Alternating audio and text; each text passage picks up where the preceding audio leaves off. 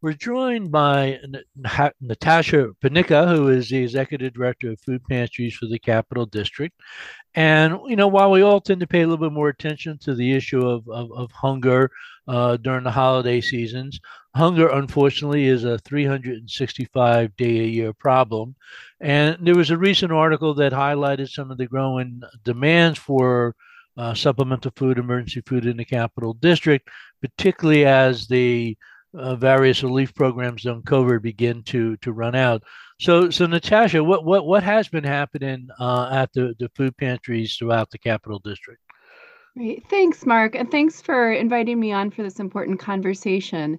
During the pandemic, there were a lot of federal assistance programs, state programs stepping in to help people who were struggling, and those child tax credits have ended. The SNAP increases, honestly, at this point are irrelevant because of inflation.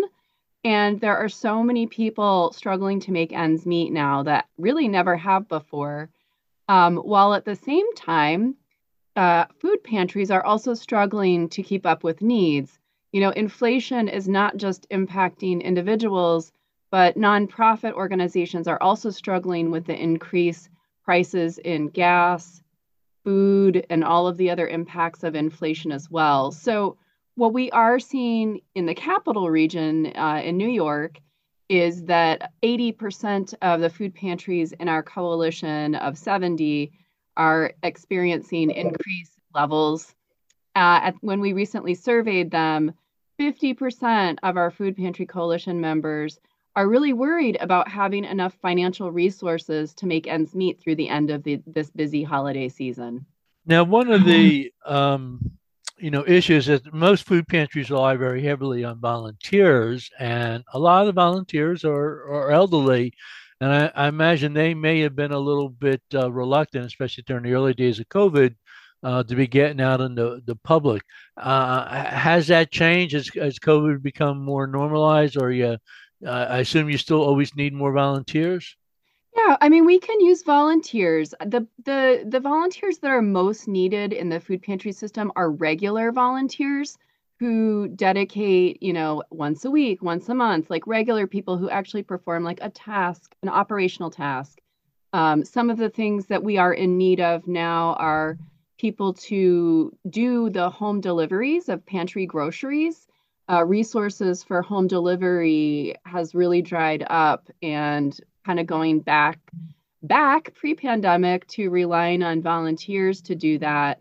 One of the struggles is we're really trying to increase access to food pantry services and transportation, and people with disabilities who are not able to access a pantry in person really need that delivery service. So, we want to be able to provide a consistent service, which helps when you have paid staff to do it. But if there are people out there who would like to dedicate time ongoing to do volunteer work, the other thing that I really is tough is most people don't realize that most of the food that pantries distribute, they actually pay for. And a pantry's dollar goes a lot farther than if you want to do a food drive. Like food drives are great, but pantries also need money. And so if you're doing okay right now and you can donate to food pantries, you can find a local pantry throughout the state of New York on our map, thefoodpantries.org. We have a food pantry map. So if you want to help your neighborhood pantry, you can find one on there. Or you can help the food pantries for the Capital District, which helps a coalition of 70 food pantries as well. The money makes a direct impact, helping over 50,000 people get enough food for more than 2 million meals every year. It's very needed. Can you talk maybe a little bit about the demographics of who you're feeding? I know in the past that maybe half of the guests, at least getting food, were children, but there was also a pretty high percentage of the working poor, people who have jobs not making enough meat. Has that been changing over time? There are a lot of people who are working who just aren't making enough money and rely on food pantries. I was actually doing a presentation recently for a company talking about our organization, and the administrative assistant came up to me after the presentation and said, Natasha, thank you so much for raising awareness. She's like, since inflation, I actually have to use a food pantry to make ends meet too. And she was like, thank you so much for the work that you do in the community. And whenever people say, Natasha, how do we end hunger? Number one, it's living wages. People are falling so far behind in wages. If you are an employer or someone in a decision-making opinion, please focus on living wages for your employees. Now, you mentioned earlier the SNAP program, used to be known more as the food stamp program. But, are there things that the anti-hunger programs are looking to the state, federal, or even, I guess, county governments to be stepping up the plate on in terms of trying to deal with hunger and helping people with food? Yeah, I mean, New York State is really ahead of the game as far as coordinating all of the different state agencies, along with the nonprofit partners that are really trying to work on solutions for a hunger-free New York. We've got a lot of work to go, and it's really hard to push on the federal government. I think that honestly, we have federal solutions that work, that if the federal government would just increase SNAP benefits, increase access to SNAP, I feel that we should mandate that any online grocery should be able to accept SNAP and WIC. And anyone who purchases groceries using SNAP and WIC online should have supplemental provided by the federal government to provide free home delivery. I think that right there is the most dignified way to end hunger. It's because people can have choice in the groceries, and you take away the access problem.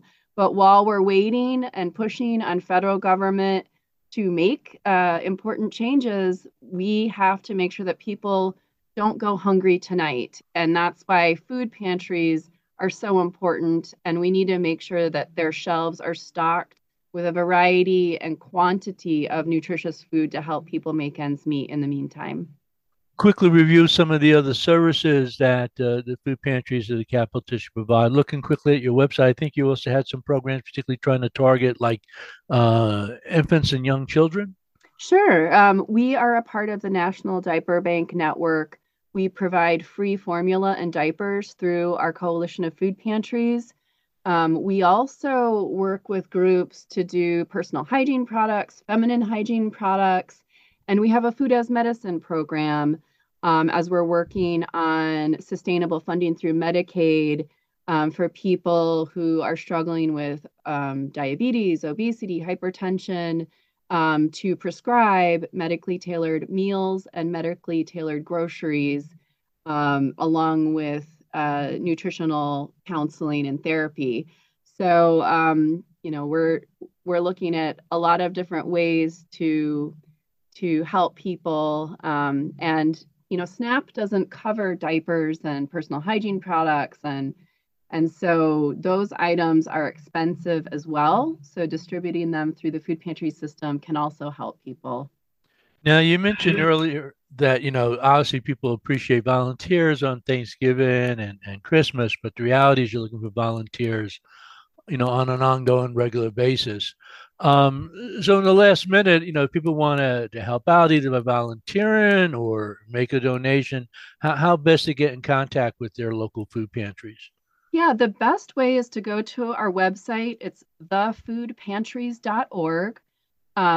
They can get involved through our website locally here in the capital region of New York, but we also have a map on our website that has food pantries and community meal programs across the entire state.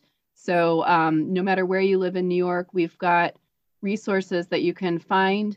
The other thing is, if you are struggling right now and could really use some extra help, know that food pantries are not income-based, they're need-based. So if you make $10 a month too much to qualify for SNAP, you can still get assistance from a food pantry. So go to thefoodpantries.org to find resources, or also if you're doing okay right now and can help our community, we really, really appreciate it. Well, thank you very much, Natasha Pernicka of Food Pantries of the Capital District. And this has been Mark Dunley for the Hudson Mohawk magazine.